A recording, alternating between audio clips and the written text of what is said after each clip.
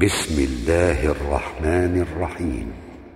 قل أوحي إلي أنه استمع نفر من الجن فقالوا إنا سمعنا قرآنا عجبا يهدي إلى الرشد فآمنا به ولن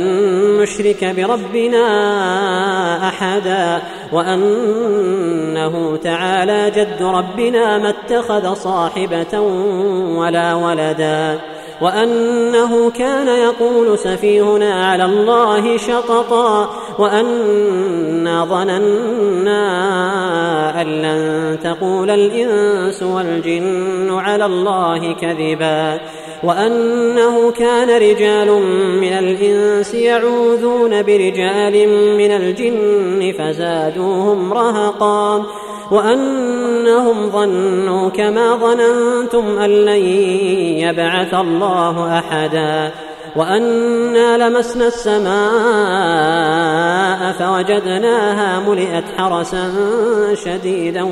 وشهبا وأنا كنا نقعد منها مقاعد للسمع فمن يستمع الآن يجد له شهابا رصدا وأنا لا ندري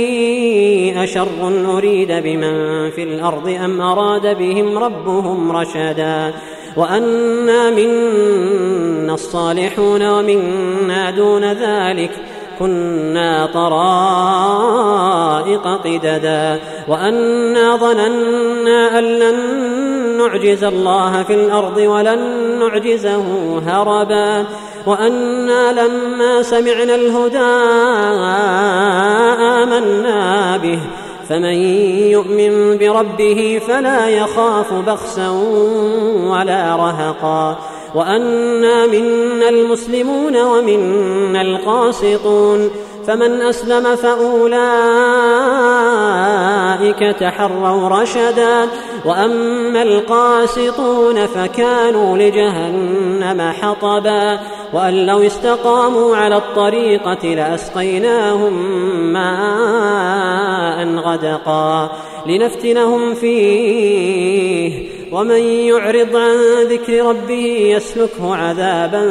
صعدا وأن المساجد لله فلا تدعوا مع الله أحدا وأنه لما قام عبد الله يدعوه كادوا يكونون عليه لبدا قل إنما أدعو ربي ولا أشرك به أحدا قل إني لا أملك لكم ضرا ولا رشدا قل إني لن يجيرني من الله أحد ولن أجد من دونه ملتحدا إلا بلاغا من الله ورسالاته ومن يعص الله ورسوله فإن له نار جهنم خالدين فيها أبدا حتى إذا رأوا ما يوعدون فسيعلمون من أضعف ناصرا